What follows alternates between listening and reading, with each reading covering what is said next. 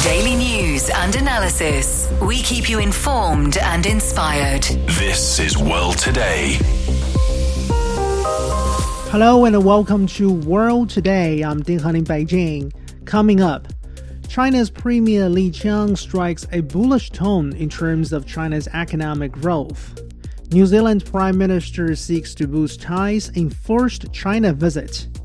NATO chief is making a last-ditch effort to bring Sweden into the fold before a summit scheduled to be held next month. And the International Monetary Fund has warned central banks about quote-unquote uncomfortable truth in terms of fighting inflation. To listen to this episode again or to catch up on our previous episodes, you can download our podcast by searching World Today. First up, Chinese Premier Li Qiang says all countries should cherish openness and cooperation after going through the twists and turns of economic globalization. He spoke at the opening session of the World Economic Forum's annual meeting of the new champions, better known as the Summer Davos, in the city of Tianjin. Premier Li also called for better communication and cooperation among the international community. He added that China is on track to reach its annual growth target of around 5% this year. He also said that economic growth in the second quarter will be higher than the first quarter, and Beijing would roll out more effective policies to open markets and expand domestic demand. Now for more, my colleague Zhao Yang earlier spoke with Dr. Yao Shujie, Changkung Professor of Economics with Chongqing University. So, Professor Yao, first, could you tell us what are the highlights from Premier Li Qiang's keynote speech? I can summarize in 3 points. The first point is that Premier Li Qiang, he emphasized that the global condition at the moment is very challenging. And there is obviously a lack of cooperation and cooperation between the major economies. It implies maybe the United States and China and some other countries. The second point is that the global economic condition is full of potential risk and uncertainty. So what the country can do, what China and other country can do is to inject more certainty and stability into the global economic system. Mm-hmm. So this is the opinion of the Chinese premier. And the third point, that China is a major and rising economy. China has overcome the pandemic challenges, the only major economy to achieve positive growth in 2020. And this year, the first quarter, the economic growth is 4.5%, but the second quarter is going to be higher, and the rest of the year will be also higher. So he expects that China is able to achieve the 5% economic growth this year. And that would inject a lot of confidence and certainty into the global economy. Mm. In addition to that, China is also the major trading country in the world, the largest trading country over the last 60 years, and will continue to be so. China will promote stability in the domestic market and also be even more open, high-quality opening to the rest of the world, welcoming foreign direct investment into China, and China would also continue to invest into other countries to promote bilateral investment as well cross-border trade. Mm. And this is what China's determination. It actually sends out a very strong signal to the rest of the world. Whatever happens outside, China would be a major pillar of economic growth in the world. So Premier Li said the so-called de-risking from the West is a pseudo proposition. So having said that, what is China's proposal to deal with it? Well, the Chinese, the old saying or the proverb is that doing is better than saying. So what presumably proposed by Premier Li is that some Western countries, they probably say more than what they do. And in the opposite, China would do more than what they say. So I think this is the so-called contrasting proposition between some countries in the West and China. It is a very clear signal China is going to commit what China says, and even more so in the future. And a key driver of the economic growth is cooperation and collaboration. So how do you really look at the global trade today? And what do you think is the cost of fragmentation? Well, the cost of fragmentation is very obvious. Over the last few years, particularly during the pandemic and also the China-U.S. trade conflict, we can see that not only China and the U.S. suffer, but also the other countries, particularly the smaller countries, they suffer even more because of the inflation in many countries is really high, and the economic situation there is suffer from the so-called double-edged sword.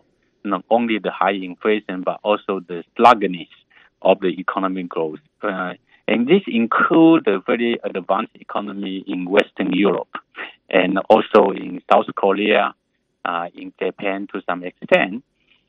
America, although America still maintain a very steady situation, the stock market is stable, but the economy in the U.S. also suffer from high inflation and low economic growth. So by the trade confliction and fragmentation, it doesn't actually help anyone, particularly the consumers in the country, in Europe and the United States. I have personal experience there. The inflation is really hitting the consumer, the people really hard. In China, actually suffer also because the Chinese economy slowed down, obviously. But because due to the domestic resilience and the large domestic market and the strong manufacturing capacity, the complete industrial chain, China managed to maintain a very low level of inflation and a reasonable level of economic growth, despite its a lower level than before. And in his speech, Premier Li Qiang has emphasized openness and cooperation, and these are seen as a key to solving the global problems. What do you make of that? And in what ways will China further promote its high standard opening up? Yeah, collaboration and cooperation is really the key for the stability of the international economy. And because, as I say, decoupling or lack of cooperation would lead to very negative and strong impact on the global economy. What China do? China is the largest economy in terms of international trade, and in terms of manufacturing, and now it's increasingly become more important as the inward and outward investors. So what China can do is to make sure that the door remains fully open. As you can see, despite the political tension between China and the United States, the Chinese government still fully welcome the boss of Tesla and also Microsoft to come to China. They invite the largest company to invest in China whatever way they feel they like to do.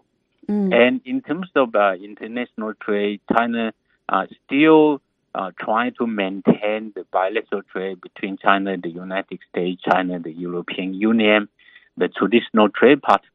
But China is also doing much more to diversify the trade relationship with the Belt and Road Initiative countries, and also particularly the member state of ASEAN, the Southeast Asian national membership.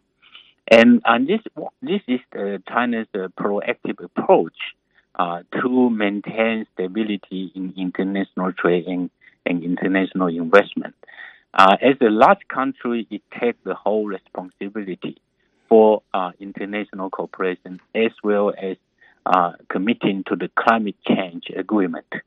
And Premier Li Qiang said China is on track to reach its annual growth target of around 5% this year, and economic growth in the second quarter would be higher than the first quarter. So how do you look at China's economic outlook this year? Well, I have to say the China economy is facing very unprecedented challenges and risks over the years, particularly this year. The first quarter is still suffer from the event, the contention of the pandemic. So it achieved a 4.5%, which is slightly lower than we expected. But the second quarter recovered very strongly. As you can see, there are more activity, more people to people exchange, particularly the services, the tourism sector, and also the manufacturing is picking up. So it is expected that the second quarter would be something like 6%. That would even out the low level in the first quarter. And if this trend continue, the momentum continue into the second half of the year, yes, China it should be able to achieve the 5% or even more economic growth target for 2023. And he said Beijing would roll out more effective policies to expand domestic demand and open markets. So what do you expect for that? Well, there are lots of economic instruments that the Chinese government can do. For example, there should be more liquidity into the market system. There should be more legalization of credit to the private sector. And there should be more stimulating policy to stabilize the housing market, and also some sort of state investment into the infrastructure to boost the investment sector also. And there will be some preferential policy to stimulate consumer demand, particularly in the countryside. There will be continued effort to encourage the people in the countryside to buy automobile, especially the new electrical car in the countryside, which still have a very strong and very large space for expansion. And China remains a major investment opportunity because it is going to contribute about 1/3 of the global growth this year. And this is according to different international organizations. So what do you think about that? Well, China has been contributing almost 30% plus of global economic growth over the last decade. And this year, I think the momentum will be still there. The economic growth in China will be still much higher than the global average. This means that China's contribution to the global economy in terms of growth will be higher than the share of the Chinese GDP in the world economy. So a 30% or even 1/3 of economic growth to the world economy is really the solid foundation, the confidence, the basis for the other countries to maintain their stability in their domestic market. Professor Yao Shujie, Chang Kung Professor of Economics, was Chongqing University, talking to my colleague Zhao Yang. You're listening to World Today. Stay tuned. Hello, my name is Alessandro Golombieski Teixeira. I'm a professor of public policy and management at Tsinghua University in Beijing. I am a great listener of The World Today. In my opinion, The World Today is one of the best China radio programs. In The World Today, we can get the best news and analysis in what is happening now in the world. So please come to join us. A senior manager of accounting giant Deloitte says Chinese Premier Li Qiang has delivered a positive message about China's role in the world economy at the Summer Davos Forum. Thierry Delmaselli, Asia-Pacific Chief Strategy and Innovation Officer with Deloitte, made this piece of remark in an interview with my colleague Lily Liu. Delmaselli has also called on smaller businesses to do more to strive for digital maturity in order to strengthen innovation capabilities. Here, let's take a listen to the interview. You were listening on to Chinese Premier Li Qiang's speech. What is your impression of his key messages and the priorities of China and the global economy? Well, the message of Premier Li was a message of optimism and positiveness about the world economy and the prospects for the world future development, and the role that China can play globally in enabling that further development and prosperity. He stressed essentially, I think, mainly 4 topics. First was the need for communication between countries as opposed to prejudice. The second message, which I found was very powerful, was the need for global cooperation as opposed to one-sidedness. Premier Li also stressed the need for openness to globalization, to win-win ways of working together, as opposed to notions of isolation, de-risking, etc. And finally, very importantly in today's context, he stressed the need for peace and prosperity as an enabling condition for further economic development as opposed to disruption. So I found the message extremely powerful, both in terms of the directions expressed for the future development of world affairs, but also for the role that China would like to play in enabling these positive developments. And I believe this message will resonate in many countries across the world, certainly with the business community, but also with societies and countries in various regions of the world. So that was a very good and impressive presentation. And also the theme of this year's Summer Davos focused on entrepreneurship, naming and entrepreneurship being the driving force of the global economy. What is your understanding on the theme, and how do you think entrepreneurship and business startups can drive economic growth in job creation and others? Well, former US President Obama once very famously said that small and medium-sized enterprises were the backbone of the economy and the cornerstone of our communities. I think that's a very good way to put the importance of small and medium-sized businesses in a bigger picture. And what is true in the US is true globally, it's true in Asia, it's true in China as well. Today, small and medium-sized businesses account for 90%, more than 90% of all enterprises.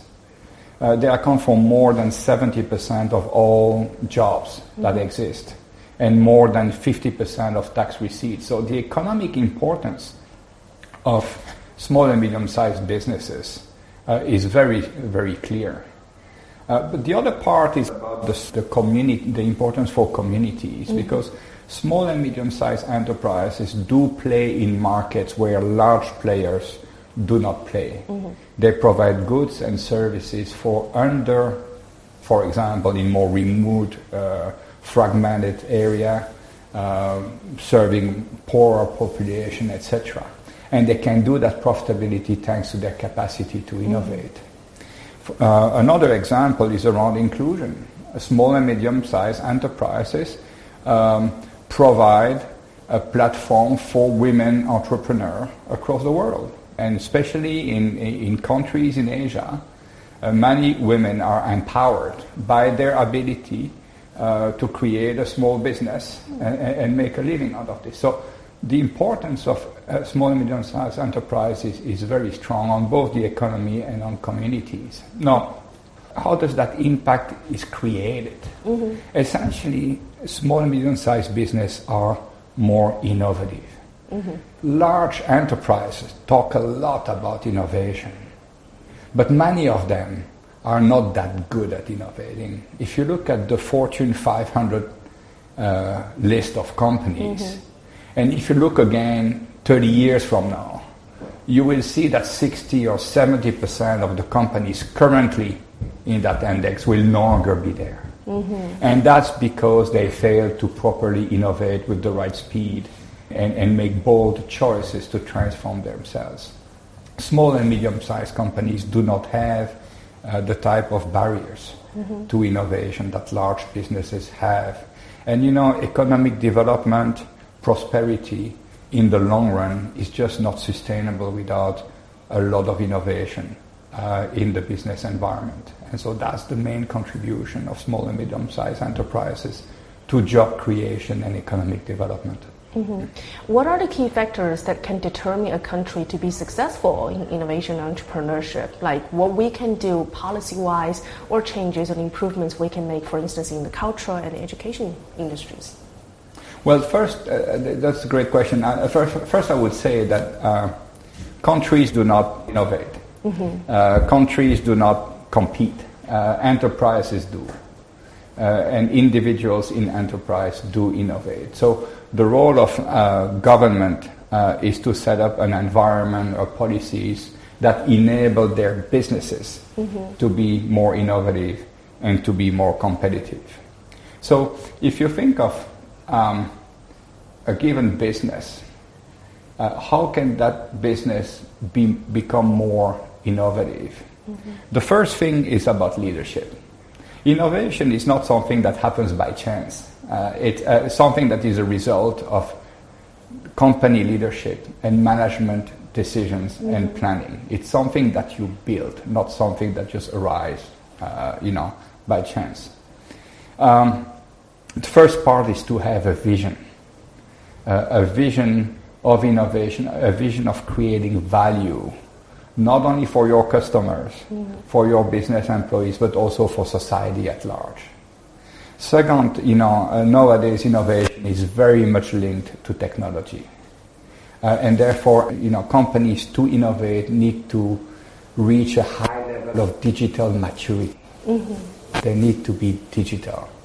First is the IT infrastructure. It needs to be secure in terms of data sovereignty, privacy, security, but it also needs to be flexible and scalable to adapt to fast increasing demand for products and services.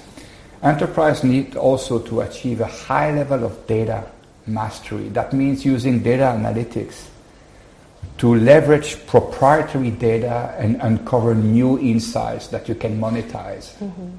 At the end of the day, innovation that's not profitable, that does not address customer needs, is a waste of time. It's good ideas, but it does not. So it needs to be monetized mm-hmm. properly, and that requires a lot of data. Yeah.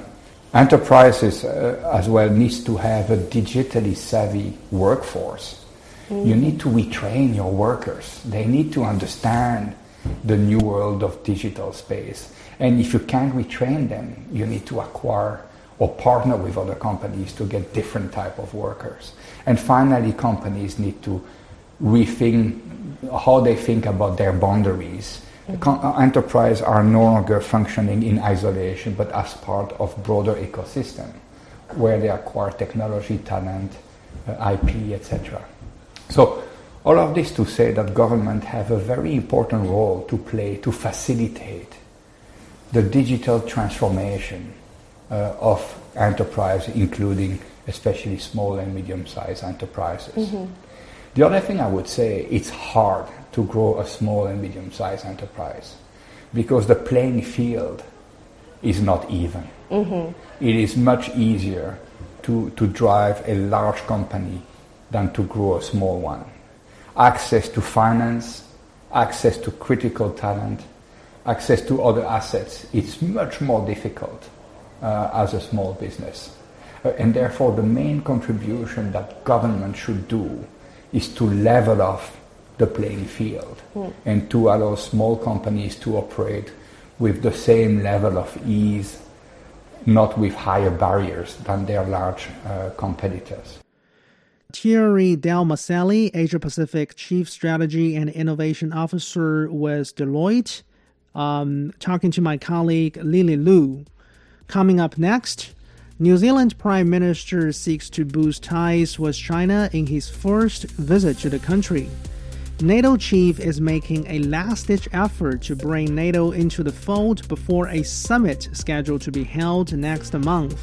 And the International Monetary Fund has warned central banks across the world about quote-unquote uncomfortable truth in terms of fighting inflation. To listen to this episode again or to catch up on our previous episodes, you can download our podcast by searching World Today. I'm Ding Han in Beijing. We'll be back after a short break.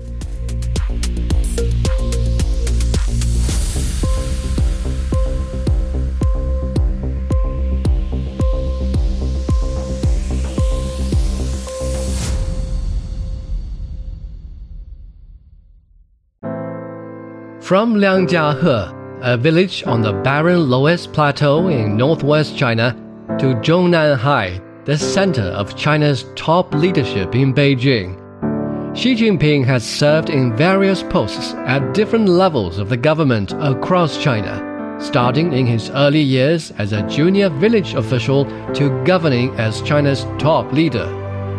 What's he like as an individual and as a leader? How have his work experiences from earlier decades been influencing his leadership as the national leader? What are some of the core principles that have guided his decisions and actions? I consider myself a relatively hard-working person. I know very well that people's biggest concerns are education, employment, income. We can't pursue development through destructive methods, depleting the legacies from our ancestors while exhausting the options for our future generations. The Stories of Xi Jinping podcast series shares the life and work experiences of Xi Jinping and explores the formation of his governing principles, philosophy, beliefs, among others. Getting to know Xi's thoughts on national governance and how his leadership took shape may help you better understand China's path, governance, and principles. You can follow the Stories of Xi Jinping podcast series on all major podcast platforms.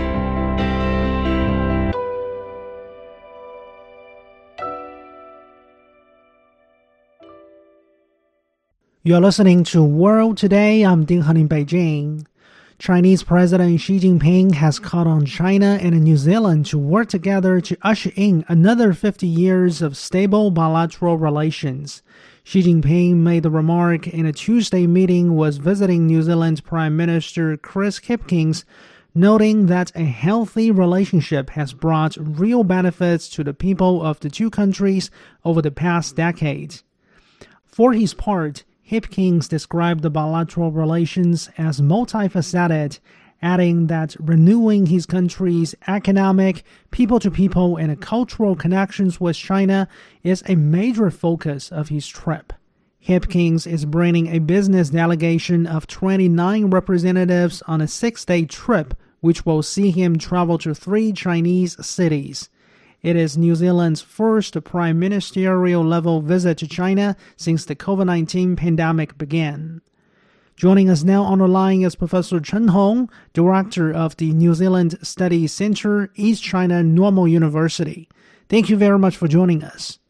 Thank you. Thank you for inviting me. First of all, Professor Chen, do you agree with President Xi Jinping in this point that China's relationship with New Zealand has been stable and healthy over the past 1 decade or so, which has delivered some real concrete benefits to the people of the two countries?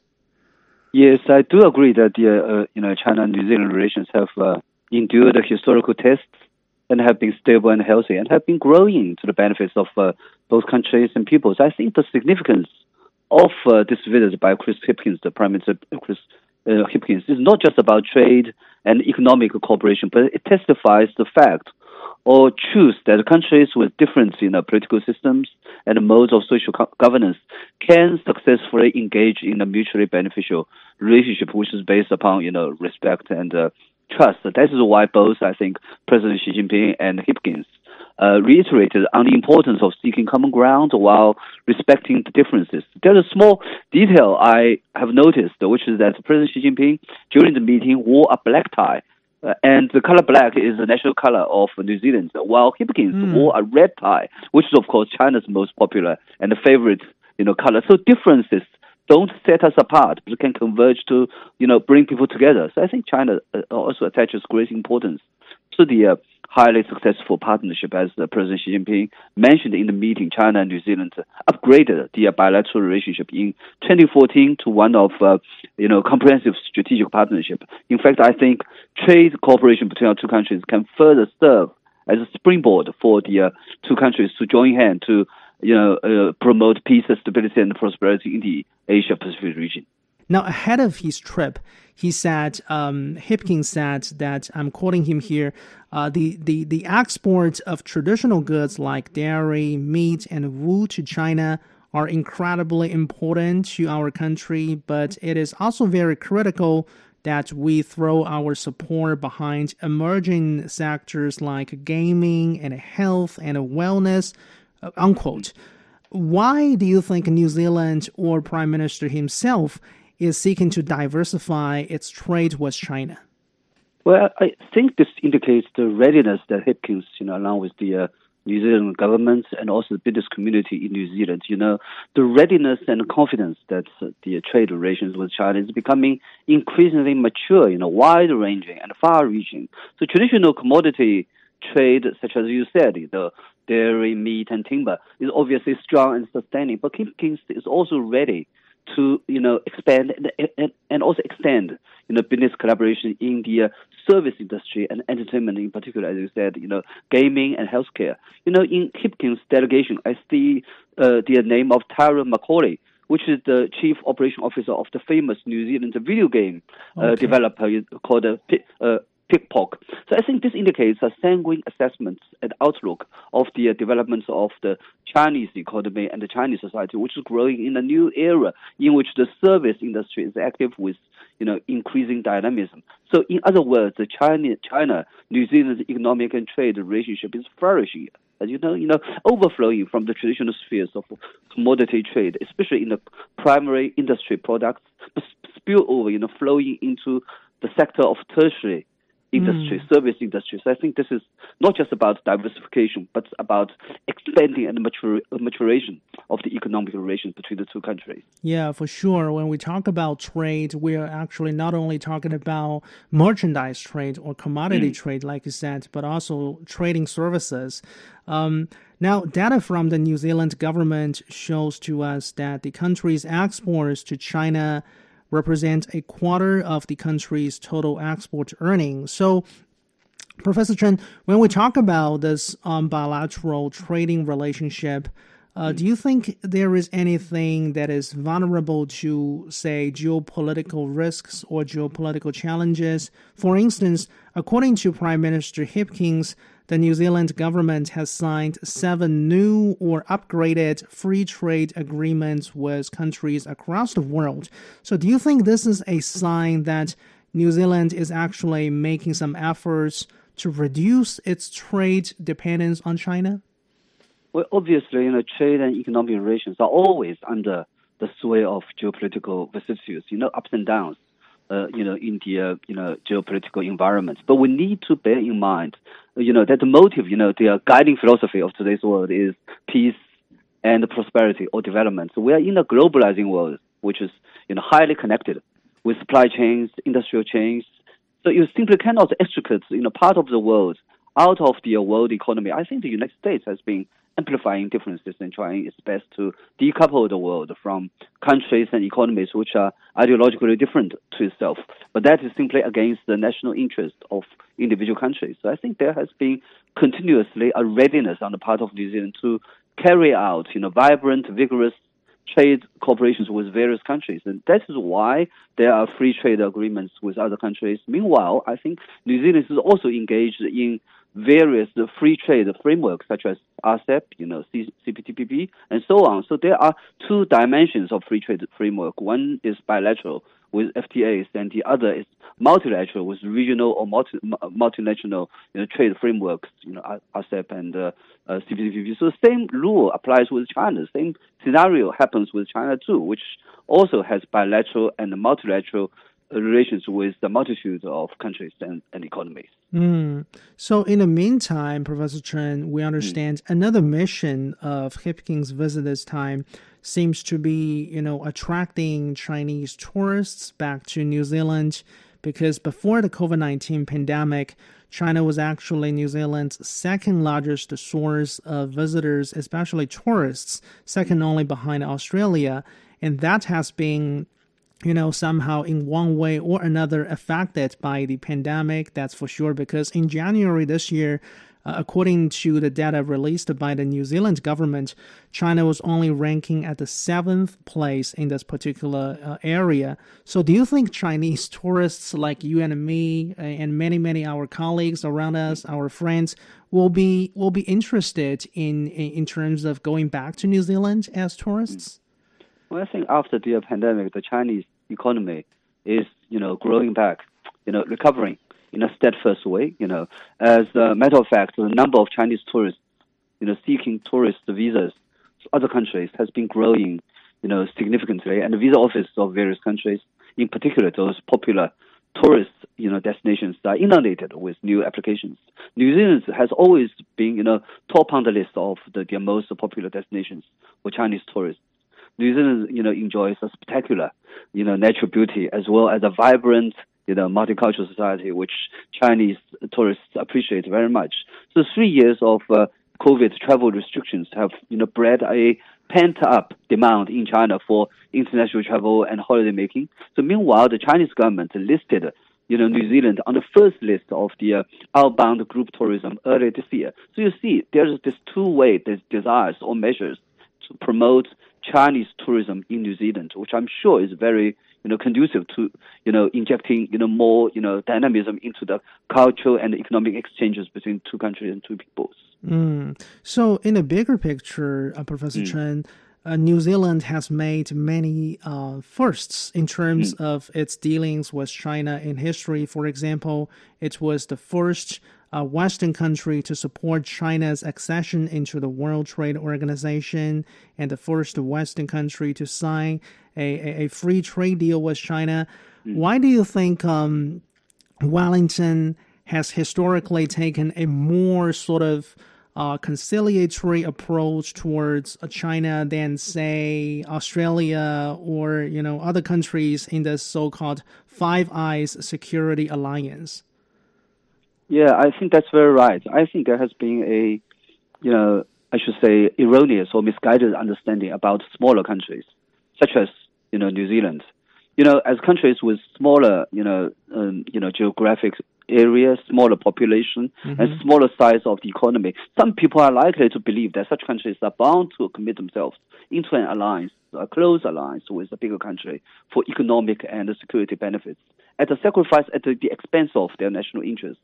But New Zealand has been, persisting in a, self-reliant external policy, attaching great importance to its own long-term, national interests. So you see, during, for example, during the Vietnam War years, New Zealand withstood, pressures from the United States to send troops to Vietnam. New Zealand also refused U.S. naval warships into its ports, because of its non-nuclear, policies. So to this day, New Zealand still, demonstrates an admirable adherence to independence in its political, diplomatic, and defense policy making. So you mentioned several firsts. There's actually one more first, which is that New Zealand was the first Western country to sign an MOU with China for collaboration under the framework of the Belt and Road Initiative, in spite of the opposition and interference from the United States and other Western countries. So I really think that actually many countries, including, many of the allies and partners of the United States, greatly envy, and admire New Zealand for its courage and determination to safeguard its own independence and sovereignty. Yeah, I guess some countries in the West, actually many in the West, probably see the Belt and Road Initiative through a geopolitical lens, but that's not the case for New Zealand. Maybe for Wellington, this is simply a matter of economic opportunities and commercial opportunities for its people and the governments. So by the way, the final question before we let you go, Professor Chen, do you think the bilateral relations between China and New Zealand offer any inspiration to other countries in the West? Yeah, as we were saying, that actually New Zealand's the China relations has been setting an inspiring example for the many countries, India, Western countries, because in today's world, the United States has been promoting its so-called Indo-Pacific strategy, which actually aims at deterring, hampering China's development, in particular to set various obstacles to pressurize the countries around the world to commit themselves into a conducive and constructive relationship with China. So New Zealand has been doing it in a very unique way, in which of course it is still partly among the Western camp, but on the other hand, it has been attaching great importance to its own national interest, and in that way, actually, the China-New Zealand relationship has been growing, developing in a very healthy and mutually beneficial way. That is why I think actually, Chris Hipkins' visit is very important to a further development in the future. Thank you, as always, for joining us. That was Professor Chen Hong, Director of the New Zealand Studies Center with East China Normal University. You're listening to World Today. We'll be back. Hello, I am Dr. Digby James Wren, a political analyst and international relations scholar specializing in China area studies. World Today offers unmatched in-depth perspectives on China's politics, economics, business, technology and society. World Today's team of reporters and contributors provides valuable information from all of the world's major economies. I hope you can join me on World Today for the very best insights and news from China, on China, and help to build a better understanding of China's role in the world today. NATO Secretary-General Jens Stoltenberg has vowed to convene an urgent meeting to try to erase Turkish opposition to Sweden joining the military alliance. It is seen as a last-ditch bid to enable Sweden to stand next to NATO allies at a major summit of the alliance next month. In the meantime, in a Sunday phone call, Turkish President Recep Tayyip Erdogan told NATO Secretary-General Jens Stoltenberg that Sweden must stop protests by supporters of the outlawed Kurdistan Workers' Party in the city of Stockholm in order to get the green light on NATO membership. And for your information, Turkey is accusing Sweden of being too lenient towards groups which are seen by Ankara as posing a national security threat.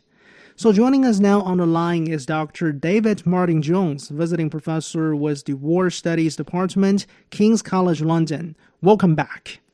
Thank you for inviting me back. So, is there any chance in your observation that the so-called last-ditch effort by Stoltenberg before this year's NATO summit will succeed? It's unlikely. The position of both Turkey and Sweden do not seem very aligned at the moment. And the requirements that Turkey want Sweden to fulfill would be very difficult for Sweden to do so, I think. Okay, so Sweden actually recently introduced a new law to, which aims to make it harder for anybody to finance or support terrorist groups. But according to Ankara, Ankara's narrative is that this particular new law is not convincing enough. Now, before the Turkish election in May, many observers saw Ankara's opposition to Sweden's NATO bid as part of, President Erdogan's campaign strategy. Now that President Erdogan has been successfully re-elected one more time, Professor, in your observation, why do you think Ankara is still yet to drop this opposition?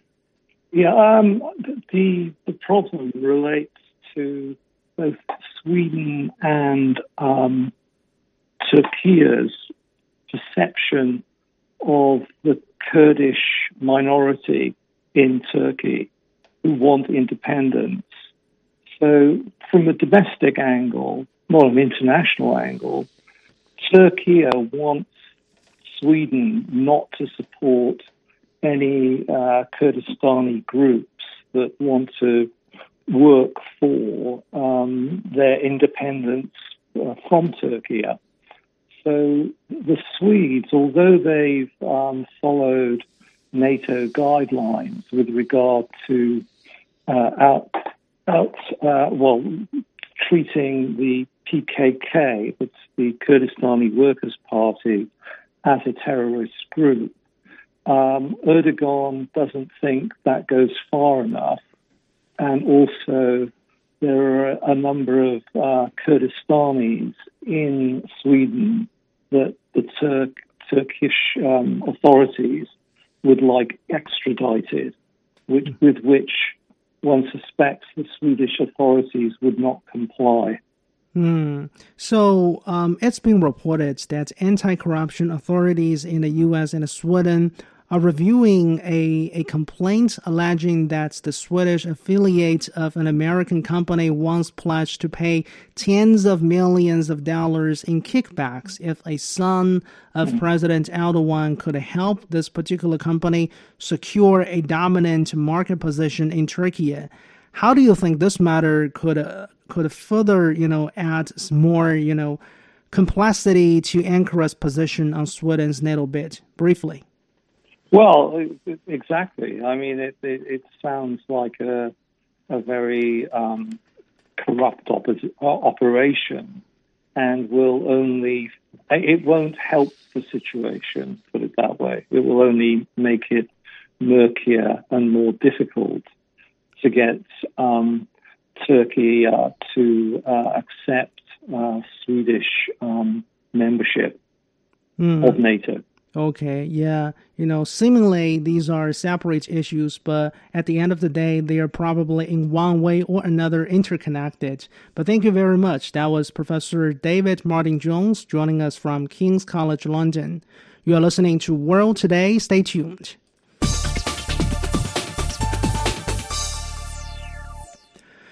The International Monetary Fund has called on central banks to tolerate a longer period of inflation above their targets in order to avert a financial crisis. Geeta Gopinath, a deputy head of the IMF, made this comment during an annual conference of the European Central Bank. Gopinath suggested that tolerating inflation being higher for some more time is an quote-unquote uncomfortable truth that must be accepted. For your information, the rising interest rates across the world today are seen as a major factor leading to the high debt levels of many governments, especially on the part of low-income economies. So joining us now on the line is Professor Li Qiang, Research Fellow of Global Issues with Beijing Foreign Studies University. Thank you very much for joining us. Thank you. So do you think policymakers today are faced with a sort of stark choice between solving a future financial crisis among those heavily indebted countries and rising interest rates enough to curb a seemingly stubborn inflation? Oh, yes. I think right now we are actually being caught in the middle. On one hand, we really need to pay attention to the interest rate, because with high interest rate, we can tame the dragon of inflation. But on the other hand, high inflation will make the debt issue much more heavier than before, especially for the low-income countries, or the countries are heavily indebted with the foreign debtors. So this is going to make the situation even worse for them. And also, even though we can tame the inflation in a short term with high interest rates, but also they will kill the economy's vitality. And when it comes to the recovery cycle, I think the recovery will come much slower than we expected. So would you agree with this IMF deputy head that in this point that when inflation is taking too long to cool down, central banks then may need to adjust their monetary policy reaction in order to account for financial stress? Yes, I do agree, because as we discussed earlier in the previous interview, as I said, this inflation is quite different from a previous one, because most of the inflation comes from the supply side, which is the geopolitical conflict, the choking point in the supply chain, and also the former impacts due to the COVID. But now most of the issues are fading away. For example, the COVID is gone, and also geopolitical issues are still there, but still its impacts are being, people are getting used to it. and also with Chinese back online, Chinese productivity is back online. So the wealth supply chain is also on the way of recovery. So you can see actually right now, most of the world are being lowering on their CPI or the core inflation indicators. So I do think if keep on going with a high rise in interest rate, that will not help with the supply side issue, but kill more of the demand side. We are in danger of recovery in the future. So I do think we should take a balanced, policy making besides the interest rate rising, but also we need to use the fiscal policies and also other policies to, balance the current inflation and the future recovery. Okay, so this comment was made during a sort of an annual conference of the European Central Bank. I mean, in the case of the ECB, the bank has raised its benchmark deposit rate at a kind of unprecedented pace from minus 0.5% last year to somewhere around 3.5% earlier this month. And basically, the ECB has signaled that more rise is basically underway. So in your observation, Professor Chu, are we likely to see another, say, Eurozone sovereign debt crisis? Well, I don't think we're going to see, a debt crisis as before in a Eurozone. The reason why the ECB keep on going with this interest rate hiking is because the European Union or Eurozone policy needs to keep up the pace with America's Federal Reserve. Otherwise, if the ECB's policy rate is much lower than the Federal Reserve benchmark, you are going to see the capital flight out of the European Union. So that's going to be even worse. So the reason why they're still doing it is because Federal Reserve's interest rate policy is still going to be there. The ECB wouldn't want to, to getting so far away from it.